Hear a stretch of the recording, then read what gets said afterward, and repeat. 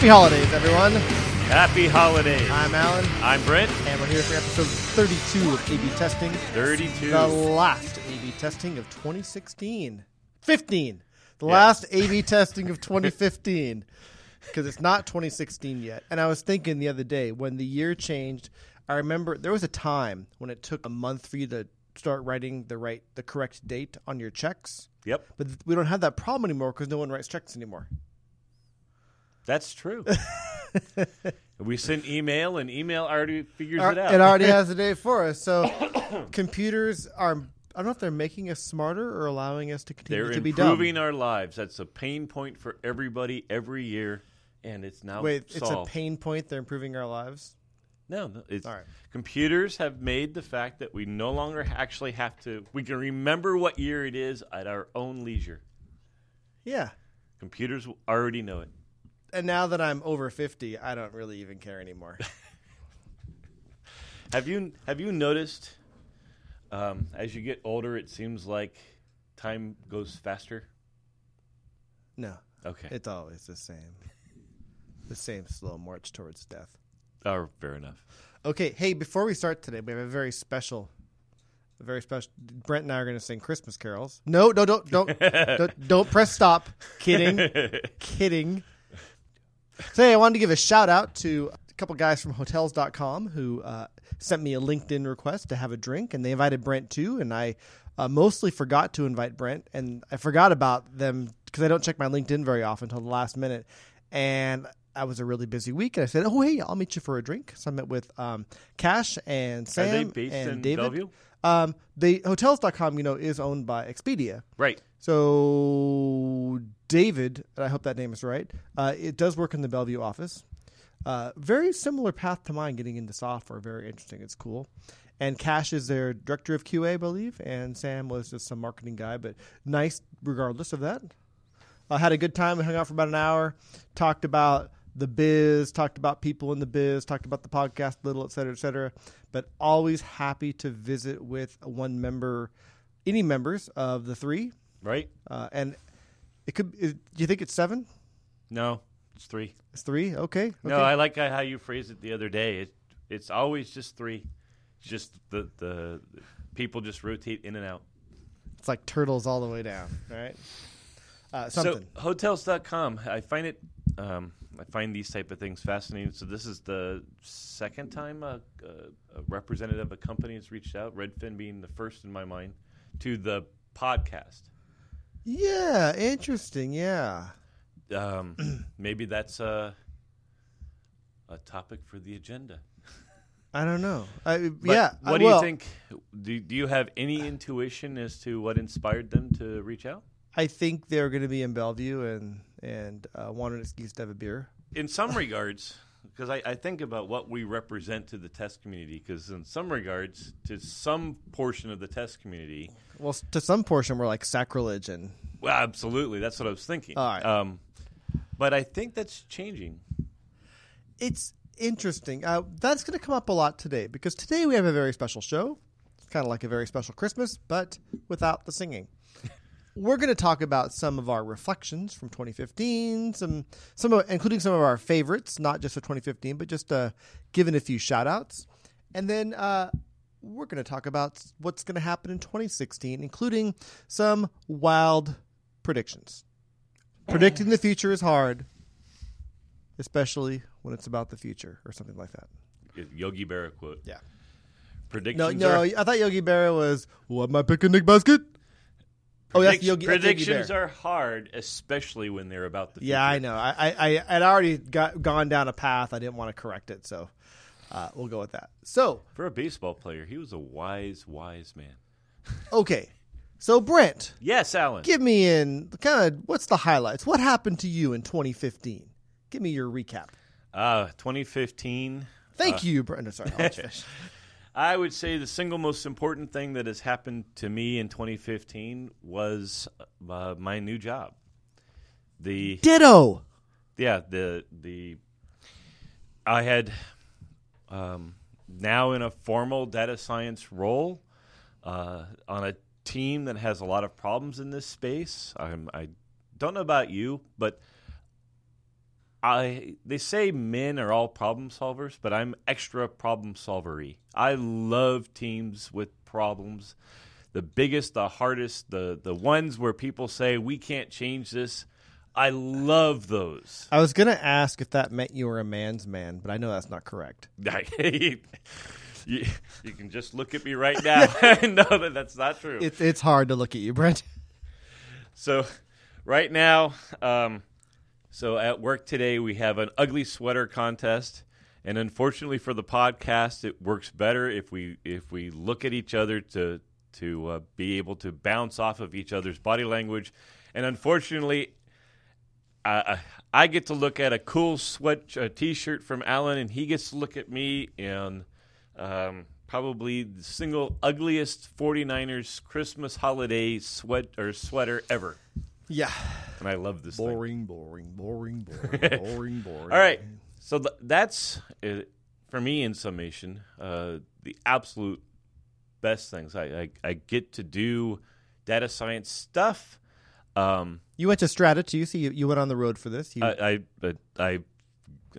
This was a year where I finally went to New York, which was fantastic. Summer travels, all I did was I've gone to Walt Disney World. I've done that before, but it was the first time with my 5-year-old daughter, so that's always fun. Very cool. What about you? I was thinking while you were talking because I wasn't really listening. Yeah, but I understand. You said the job change and the new job, and for me, absolutely, this much better role for it aligns with what we talk about in the podcast. It aligns with what kind of it sort of who I am and what I do and the value I bring to the team. I'm a hole filler. I'm a problem solver. I'm a wheeler and a dealer. But what I was thinking about was you said it's your job, and I said ditto, and which means same thing, which is something that only my job is your best thing in 2015. But Brent, let's talk about, just to bring my age thing in here again as I continue to ponder my my decades on the planet. How long has it been since you've used a ditto machine? Maybe elementary school? Dude, I just flashed back to 6th grade. Yeah. So I'm gonna I fire that word out once in a while, but I think I'm gonna find the new younger hip word so I can relate to the more youthful listeners. I think they still use ditto. Do they really? That word? Does that word mean anything to anybody? Well, let's save that for the comment section. So for me, I think the closest is IKR. I know, right? Right. Yeah, but you don't say IKR out loud. No, like I would look at you. I know, right? I would look at you and go, LOL, because that's kind of stupid. So other than that, great time. I did some traveling this year. I didn't write them all down, so I'm probably going to forget something. No huge vacations this year. The previous year was my year of massive numbers of vacations, or massive time away from work. But this year I did a quick trip to Vegas for the Better Software Conference to fill in for a speaker that I canceled, which was great because that has turned into a workshop for this year, which I'm excited about, in June. And I did in the Netherlands, the Eurostar Deep Dive. I had met so many cool people there. It was a good time. I'm really glad I went. Leading up to it, I have to say, and hopefully the Star folks aren't listening, but it's like, this happens to me sometimes when I do conferences. I go, I thought this would be a good time to go, a good time for me to be away, but man, this is a hard week to be gone. And it happened again, but I'm glad in the end, I'm glad I went. So it worked out really well despite my 36 hours trip home. But great times. Let's talk about a few of our favorites. I want to just kind of and these aren't I didn't stack rank these. I hate these top 10 lists of blogs, Twitter followers, blah, blah, blah. But I just wanted to mention. It's better than, us retrospecting this way is, in my view, better than us forming together the best of A/B testing podcast. Yeah, because it would be 3 seconds long. It would go, hey, everybody, click. So do you want to start? Do you want to tell me, do you have a favorite podcast or blog or anything you want to share? Yeah. So my absolutely favorite podcast is the series Freakonomics. They have a. Oh yeah, I've listened to that in a while. I do like Freakonomics. I listen to that every time, but I went and looked and tried to find one in particular that just one episode that I was like, oh wow, and they're just all awesome. So my selection is from a different podcast, This American Life. Often you'll hear Oh it yeah, I like This American Life. on NPR, and it's episode 403 where they talk about the NUMMI plant in Fresno, California. And the story is about how GM just tried to do an experiment alongside Toyota, and they shifted one of their American plants, and it was the least functional plant that GM was managing, and they were almost about to close it. But they basically built American trucks or American cars. I forget what actual car they built using the Toyota process, and it was the first plant that was essentially using agile methodologies for manufacturing. And in a matter of year, it may have been 2 years, this plant ended up being the single most functional plant and profitable plant in GM's fleet. But if you go look, this plant no longer exists. It got sold, and it's gone. And the primary reason was GM leadership. They all refused to believe it was because of the process. And Boy, there are lessons to be learned. yeah, from that. when Put an asterisk on. I put a pin in that. Keep on going, but Yeah. that's going to come up later in predictions. I want to reference that. when I so I have helped numerous teams shift to Agile, and it has continuously befuddled and irritated me on how easy it is for management to ignore how awesome what they are able to do now, view it as a one-off, and abandon it primarily because fear of change. The FUD, fear, uncertainty, doubt. Yep, the one biggest thing that happened here was, hey, this changed the power structure. This changed how reviews would be done. This changed essentially everything that the leadership was used to. And that was more important to the leadership than running a better business.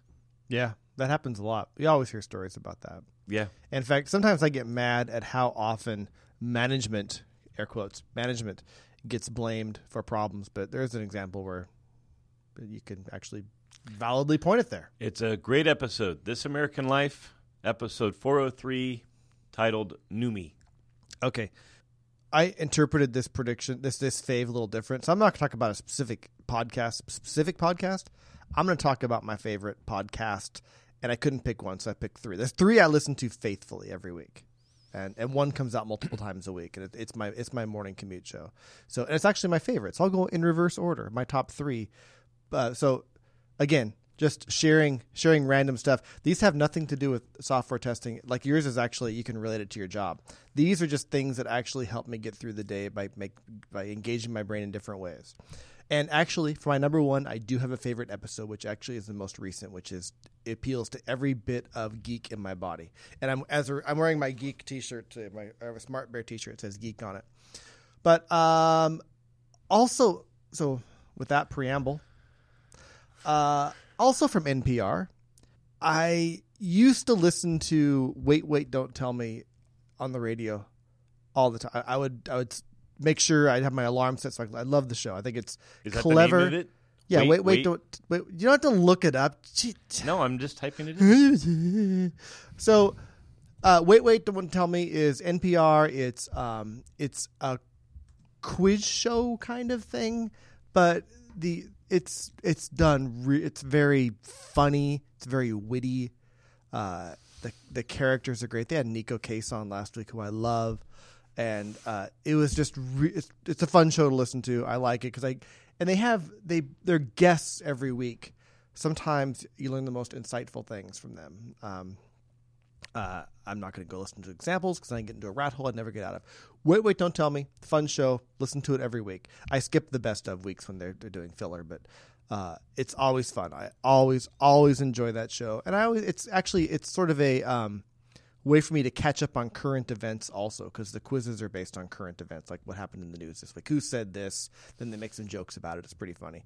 It's really where I've gained the vast majority of my Trump humor. Next one is OMG. I am F you. So I do like kind of trivia. When I was younger and had more free time, I'm the kind of guy that would go to trivia nights and pubs, and I drink more than I help the trivia team. So it was fun. I don't like showing off my knowledge. I like learning the knowledge. So I don't care if I don't win or get things right there. I go, oh, wow, that's really cool. I learned something. So there's a show called Good Job Brain, which I listen to, and it's 4 Bay Area folks, 2 men, 2 women, and they just do random trivia, fart jokes, quizzes, et cetera, but it's fun. So it's like Trivia Pursuit on the air? Yeah, but they're really popular. They actually did a podcast recording in a theater and had people show up. Like they got serious game going on. But it's fun. But my favorite one, appealing to the other side of my geek. Maybe we should think about that.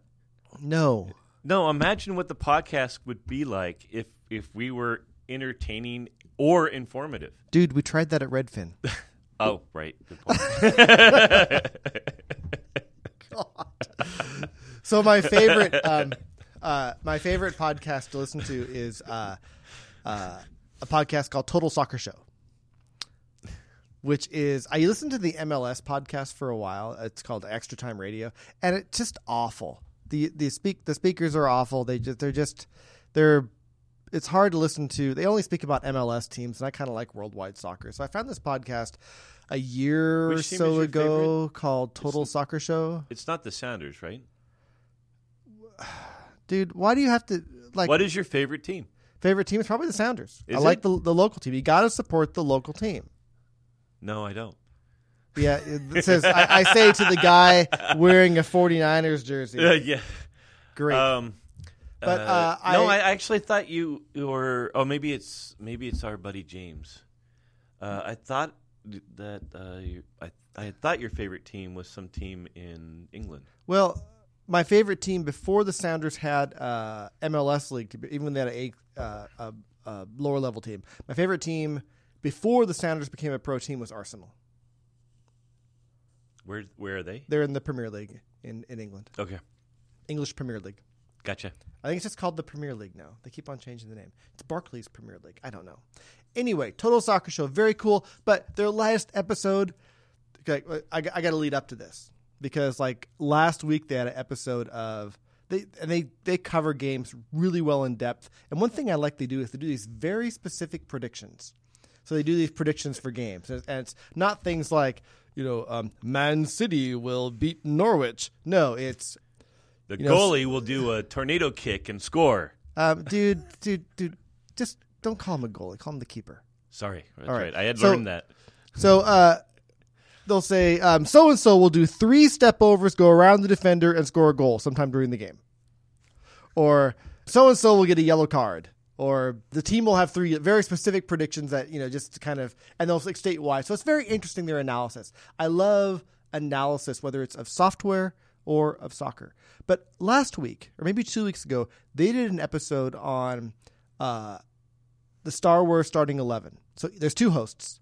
Let me finish. Starting 11? Each one picked a soccer team from keeper, standard 4-4-2, 4 backs, flat 4 in the back, 4 in the mid, 2 strikers. They picked who from the Star Wars universe would play each position and why, which was pretty cool. But even cooler, this last week, they did the Marvel Cinematic World starting 11. So you had to pick from the Marvel Cinematic World. Are there 11? Dude. From just Marvel? Yes, there are. Yeah, they had different teams. And the teams were awesome because... Oh, yeah, if you add in the X-Men, you could get it easily. No, X-Men actually are not part of the Marvel Cinematic Universe. They're a separate thing.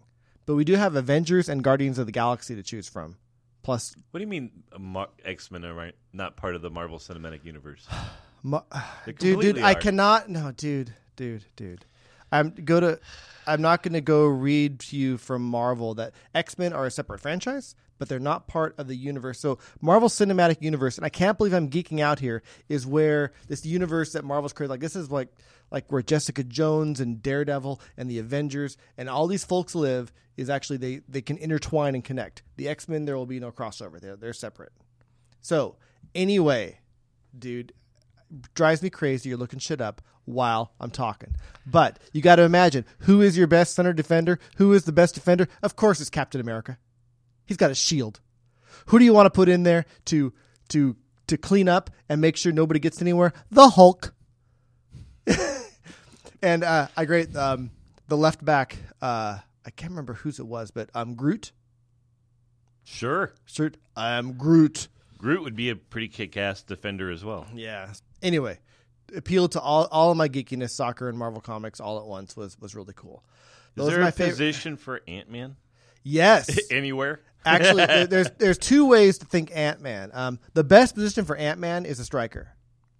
And let me explain why. And then you can stop looking at your damn computer while I talk. All right? Ant-Man. So if you know soccer, what the good striker wants to do is stay just onside the whole time. And the metaphor they say is you want to stay on the shoulder of the last defender, so when that pass comes through, you can bolt forward and get to that ball and just only have to go against the keeper. So Ant-Man can literally be on the shoulder of the defender. Literally. And then somebody just kicks a through ball, he bursts into full size, gets the ball, scores a goal. Ant-Man is a fantastic striker. All right, I'll buy that. That was pretty fantastic. Yeah, that was from the show. I did not make that up. That is stuff I learned listening to Total Soccer Show. So that's, how about Rocket? Can you do the same thing with Rocket? I am going to take your computer and I'm going to bust it over your head. I'm just amazed that the X-Men aren't considered part of the MCU. Dude, oh my God. There's so much of the wrong kind of geek in you. I'll continue. I'm a breathwise geek, not so. I'm only going to mention one blog I like this year. I need to clean out my my Feedly feeds. I have too many, and some I'd never look at. Some I always click on, mark as read, and I've never read. I need a feature that says if I've never actually scrolled down in viewing this blog, just remove it for me or put it into my back burner. So I need to do that sometime manually. But I read a lot of blogs, and consistently over at least the past year or longer, I've been reading this blog called A Seasoned Tester's Crystal Ball by this Finnish tester. Her name is Maret Filjärvi. That sound Finnish? I'm gonna go with that. Absolutely did. But I like her posts because sometimes I look at them and go, I could have wrote that, but she wrote it better. I thought that relates to an experience I have. And I also like, in testing, I'm not going to go into rant mode, but there are a lot of blind followers I see a lot of blog posts that are, you've rehashed something one of the people you respect has said before. You're just rehashing it. That's great. And then sometimes I see not only thought, but I see someone confident enough in what they're doing to stand up, and even if they know that people reading them are not going to agree with them, this is my experience, this is why I think it's good, and blah. And I see that from Maret consistently. So it's one of the few blog posts or posts that I always read when a blog post comes out. I wanted to give her a shout out, and if you're not reading A Seasoned Tester's Crystal Ball or following Maret, MAARETP, on Twitter, you probably should, because I think she has a lot of great things to say. You know what? We should. I'll send you the links to the things that I've put down, because makes sense to put in the blurb for this one. Yeah, I'll actually have to write a regular, like, longer post for this one. So, yeah, send me your stuff. So, Brent, do you have a favorite? You probably did a favorite specific blog post, but maybe not. I don't know. What do you have from the blogosphere you want to share with our listeners? These are our gifts to you. So, my absolute favorite post I couldn't find because you're the one who found it, and it was the so we could start with my favorite podcast, AB podcast. No, we're not. Oh, no, my favorite AB podcast was the Generalizing Specialist episode. Oh, what number was that? I don't know. Damn it. Long ago. It was the Alan and Brent finally had the Generalizing Specialist, Specializing Generalist battle, and then you came in with a post that very aptly described Generalizing Specialists. So for me, that was probably the most important blog post of the year. Was that this year? It was. God. We did it like in January, March, February, April, May, one of those months. The non-testing blog that I follow most is something called Leadership Freak. And essentially what he does is that Freak FR or PHR? FR. Okay. It's on WordPress. What's his tagline? The best leadership inspiration he can do in 300 words or less. So it's like a double tweet, and he continuously posts, and it's these fantastic insights on the difference between leadership and management. Just love it. And then on the test front, this one was harder. One of the things that's begun to happen is a lot of in my view, the useful test blogs are really beginning to die off. There's a lot of test blogs and podcasts that you go now and you go, hey guys, last episode 2014, last episode 2013, last blog post. But Michael Larson's still alive and well. Yeah, and he's prolific. He's fantastic. I also almost always read his, like 95% of the time read his, and beginning to end when they come out. The thing I like about his posts is he's learning and publishing around how the test discipline is morphing. Right? You go look at his last several posts, and they're going to be about agile testing, which I think is the next phase that we'll see.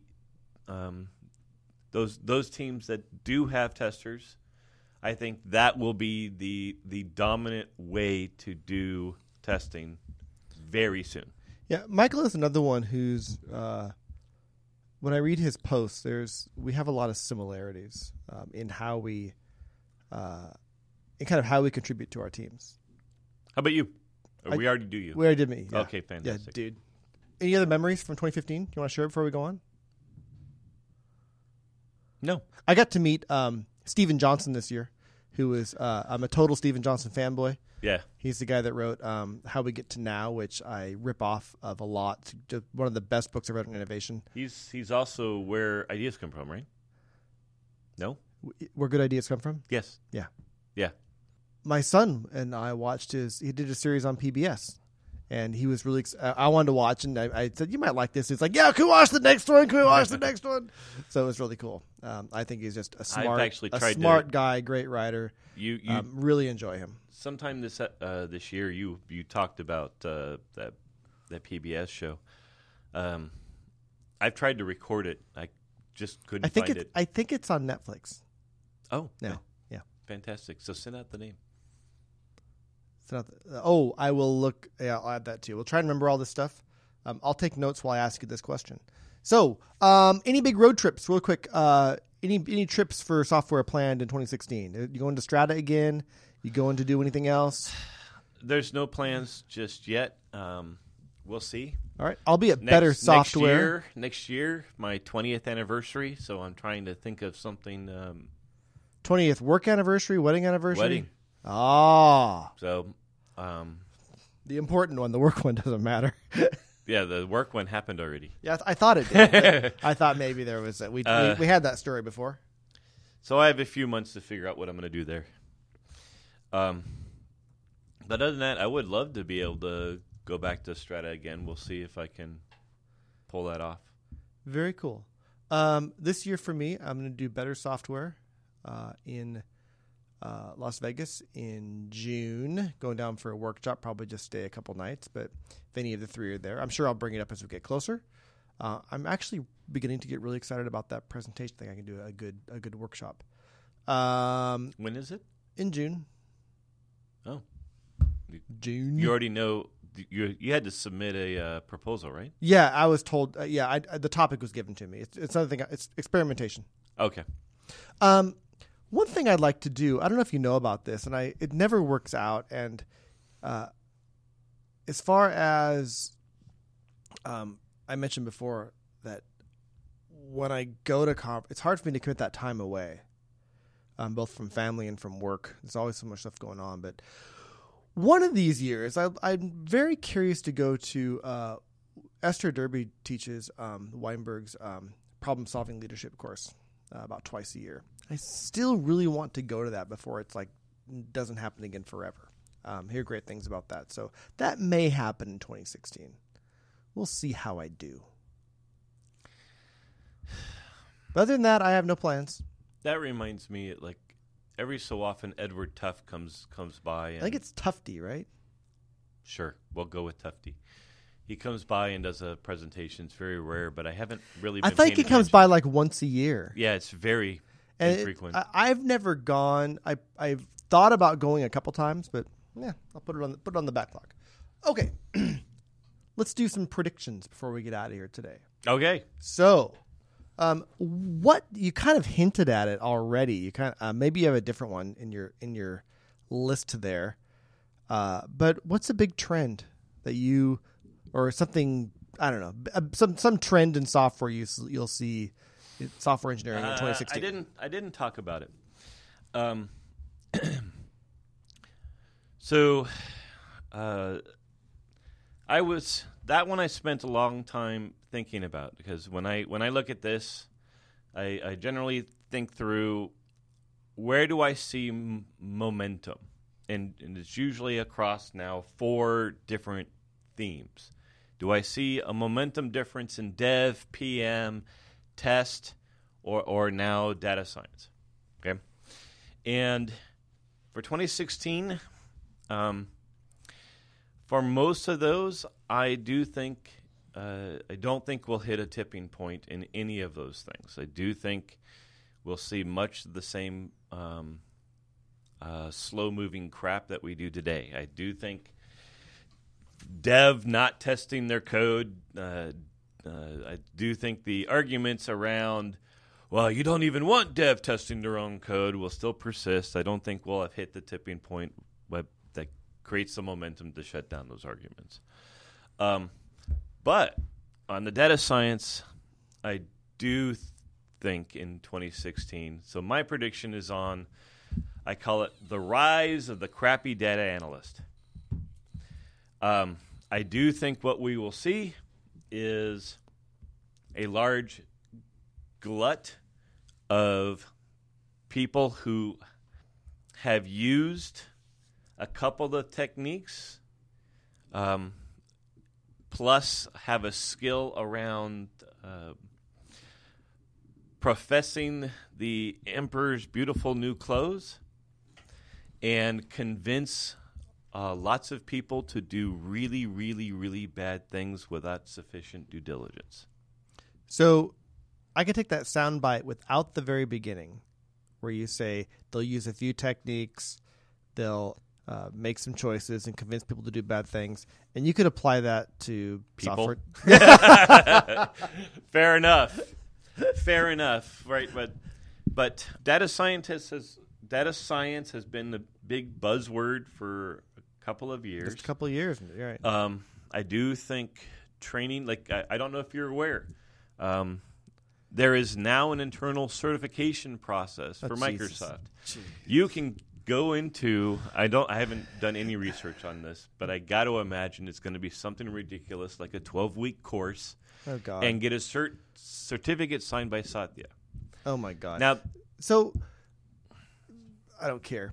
So you have to see the parallel in this trend and software testing at Microsoft. I told a story in I do in that big doorstop I wrote about the first tester at Microsoft. It's like, oh, we'll have this guy do. Oh, this guy does some cool stuff. We'll hire lots of him.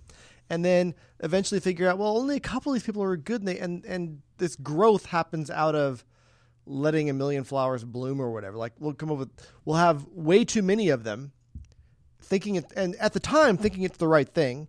Then we realize, oh yeah, some of these people suck at this, but some people, if we can weed them out and nurture them, actually are helping things go forward. So I think what you're saying is you're seeing the same thing is happening. We're in the midst of that with data science. And I do think the great data science culling, culling, culling, yeah, will begin. That would be interesting. I think there are more and more managers I talk to at Microsoft who realize, oh, we don't. This is stupid to think we need a team of data scientists, although you have one, but it's for a larger group. Right. But that we need like just a few, one or two really good ones. So what do you think, actually may I ask, what do you think the ratio is? What do you think the dev to data science ratio is for a mature product? Didn't mean to put you on the spot. I don't know if it's answerable. So there is a min. I would say there's absolutely a minimum, and right. You got to have one. No, two. Those who the 1.5 reader who read my last blog post will realize that I do think that no matter if you're going to get into data science, you do need a minimum team of 3 to 4 people. But their skills are very diverse. I get it. Yep. Right. I read that. But in order to scale, I want to say right, making up numbers, but something along the lines of like 1 out of 100. Yeah, it was It's a small ratio. It was a dumb question, and I think really that's the answer I wanted. It's as the team grows, you need a minimum number so you can get the diversity of skill sets. Because having one person that can do all of that is near impossible. Impossible. So you need the minimum team to get the skills you need, but after that, they can scale well. Mm-hmm. Cool. Were you done with that? Before I go on? On that one. Okay, so... I have other things on 2016, but... Well, let me talk about my trend, because it actually disagrees with your trend a little bit. I don't know if we'll get to a tipping point in these roles things, but the thing I was thinking of when I saw this... When I gave you this idea was, when did JW do the test is dead thing? It's been like 5 years, right? 4 years? Ish. Doesn't matter. So I think it's more than 5 years. Okay. And blah, blah, blah. It's a metaphor, et cetera, et cetera. Ignore this part. So I had an interesting conversation over Twitter. I'm not going to rehash it. Last week, which led to my latest blog post on roles and fluidity. I'm not sure if you got a chance to read that. I did. And with the idea that I think there is a school. Oh, I can't use school. That's already used. Shoot. There is belief system? No, maybe let's call it I'm not sure what to call it. There is a group of people in software engineering who really truly believe that you are inclined towards development or you're inclined towards testing, and doing both you just can't be very good at it. I've had arguments in the past around are great testers born or made? So and the answer is it depends, but it's a little of both. And as you know, I believe in generalizing specialists, et cetera, et cetera.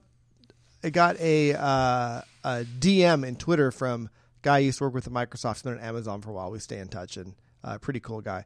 And he said my post was actually getting it inspired a lot of great conversations over at Amazon. I thought, well, that's interesting. Because the idea is there's a group of people that believe that moving between those is the difference. And the argument I got in this Twitter, you can't do both at the same time. I said, yeah, you can't do any two things at the same time, but you can move fluidly between them. I believe that contributing to software engineering, anyone can do. Not that anyone does every role, but there is I'm not going to say, so I don't want to be misquoted and say anyone can do anything, but there definitely, I believe, is an ability to move fluidly between roles, whether they would be traditionally considered a development role or a testing role or a data analysis role or whatever. You have the ability. I could work on a team and I could be one of the roles that Brent describes in his post on data science and also do some other skill, which may be testing or maybe development. I believe, and I wouldn't do them at the same time. I would move fluidly between those roles as needed. So I think the riff and discussion between those two groups is going to grow a lot this year. Because I see more the fluids versus the solids? The fluids versus the solids. So you can call it that if you want. Because I see more and more people talking about this without using those words, but the fluidity of different roles, whether they're on agile teams or not, or how they contribute to software in different ways. And I see the people in the other camp digging their heels in hard, saying, no, in order for me to be a good tester, I can only test. And I'm paraphrasing there. Please don't yell at me. But I do see them as the fluids and the solids. And I think the fluids and the solids, that it's not going to be a war or a fight, but that rift, that point of discussion between those groups is going to be prominent in 2016. I think you'll see talks about that if in keynotes at multiple 2016 conferences. What do you think about that? I don't know. That actually surprises me because that implies that. So you go on the conference scene way more than I do, and I kind of would have expected that had already come to a head. No, I'm just starting to see it get to a point where there's enough critical mass on either side for there to be a healthy discussion. I won't call it an argument, but a healthy discussion about pros and cons of both. So in some regards, this is actually a problem that's happening on my team right now. Right. So I like this phrasing. Right? The fluids versus the solids. Right. In my last team, as I've mentioned multiple times, I've helped multiple teams try to transition to Agile, and the last team, the argument wasn't around fluid versus solid; it was around generalists versus specialists, and no matter what I tried, I couldn't get the view was I represented the generalists, and I'm like, no, I don't know how to say this more clearly. I hate them both. Right? I'm not, but the reason why is because the people who felt they were against me were clearly on the side of specialists. And since they knew that they were against me, they assumed you had to be a generalist, yeah. Well, therefore, inductively, I was a generalist. It's like when people ask me about politics. I'm like, I'm neither. So I think I told you before, I'm a libertarian. And one of the stances from a libertarian is I firmly believe that both the Republicans and the Democrats are wrong. Anyway. The boring. Yeah. Where was I trying to get to? I don't know. Oh, so you think that's going to come to a head? I don't know if it's going to come to a head. I think, and because a head means something different. I think the discussions and the I think that you will see a significant rise in the discussions between the fluids and the solids on software. This is related to what I think is the biggest change that will happen at Microsoft. Great transition. What is that?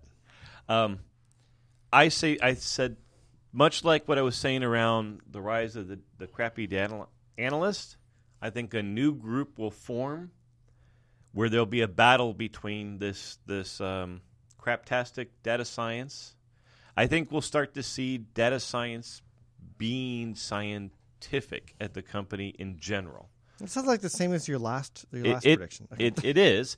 But one of the things that I think will happen, one of the consequences, is I think quality orgs will die. That I like. I do think, so what I put here, I think there'll be a glut of amateur data analysts that will result in bullshit reports, data puke, and a whole bunch of inactionability. I still love that term, data puke. I use that on my boss, and he paused, he goes, yeah, data puke. My boss uses it too. It's not my term, but I adore it.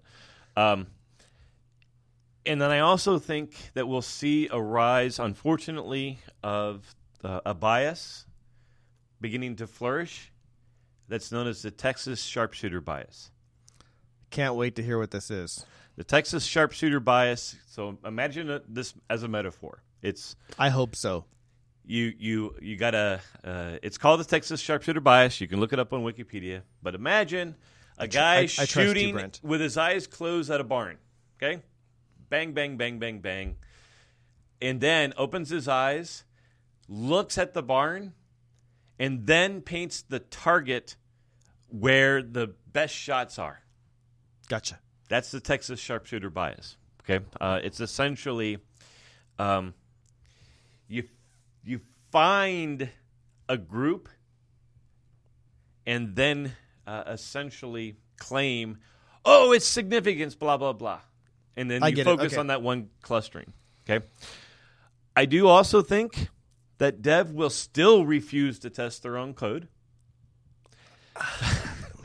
I think they're going to move from refuse to have no idea how to do it, which is a significant transition point. And I do think the biggest prediction is that we will learn a whole bunch of new excuses as to why they shouldn't.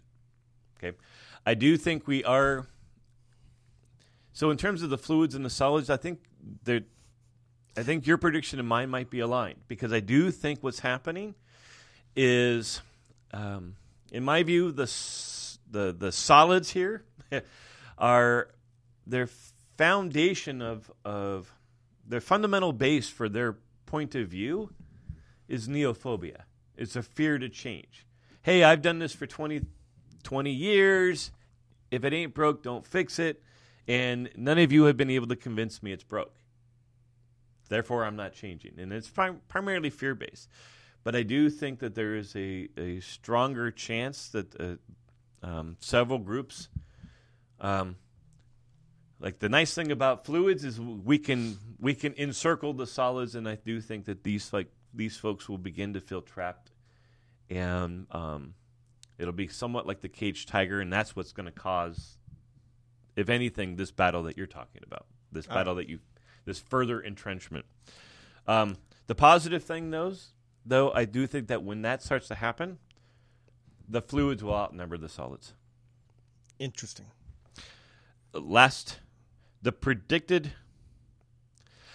This is my predicted positive surprise. Test teams that have shifted to dev as a whole team and have spent the last year practicing the dev craft will begin to get noticed and noticed as not only a force to contend with, but better than the traditionalist teams. Yeah, I think, and we've seen that, but not in general. I don't think they're acknowledged yet. Not in general. I have seen from testers at Microsoft that have moved to dev positions, the good testers have become the best developers on the team in many, many cases. I don't know that as a whole all those testers into a dev team.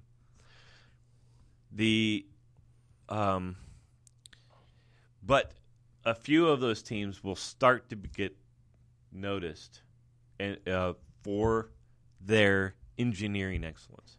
Okay, we'll see about that. All right, so I hope you don't have a long list for this because we're getting a little short on time. But Yep.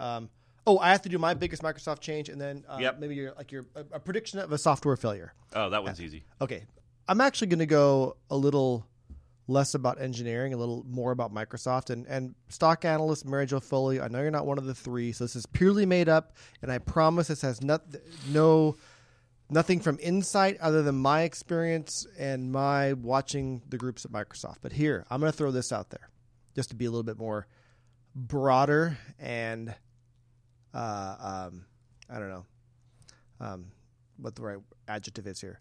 But I think 2016 is the year Microsoft cancels development on Windows Phone.